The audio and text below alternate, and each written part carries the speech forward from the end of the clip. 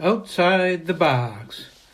Not ready to leave climate catastrophe yet. Today's topic is more bad news.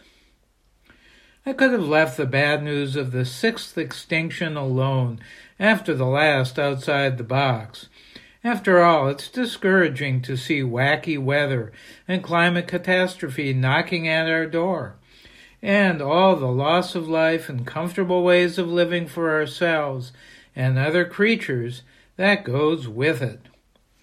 But then I made the mistake of reading Being the Change, Live Well and Spark a Climate Revolution by Peter Kalmus. Kalmus does have ideas on how to live well despite climate catastrophe, and I'll get to that in another Outside the Box. But the facts and figures are scary and discouraging.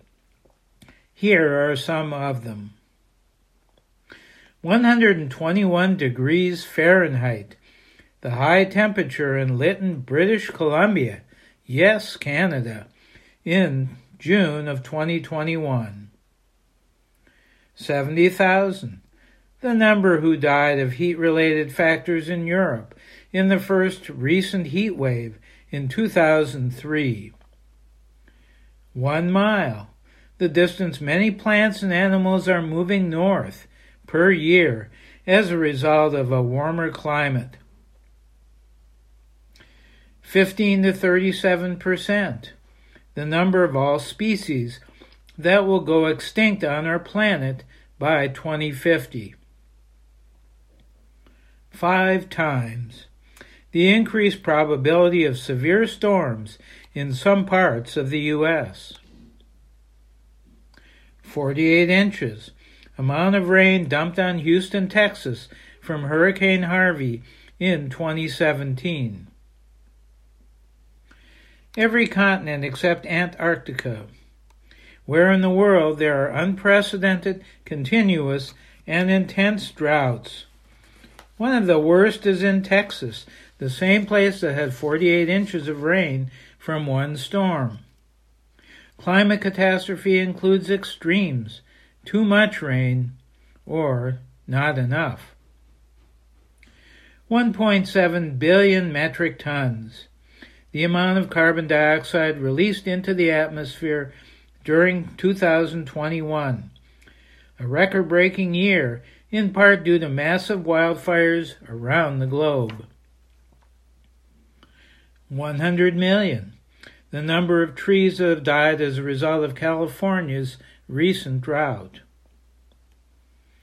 1/2, the amount of area likely available for growing coffee in 2050 compared to the area where coffee is grown now.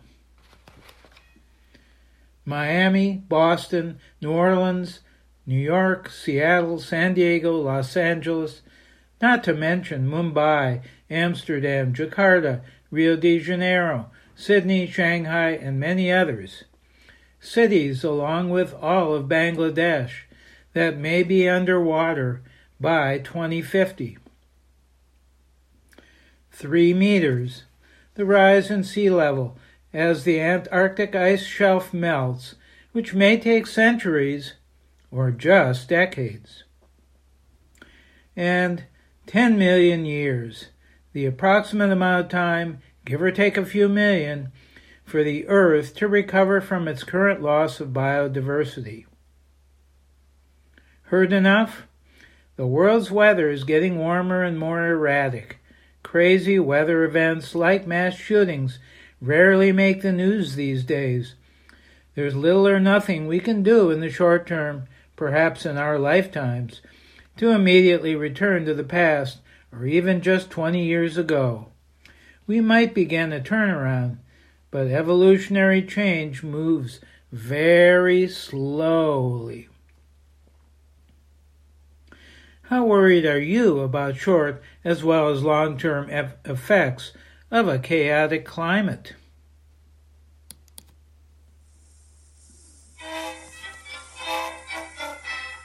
I'm Larry Dansinger, not worried about me, but scared for future generations.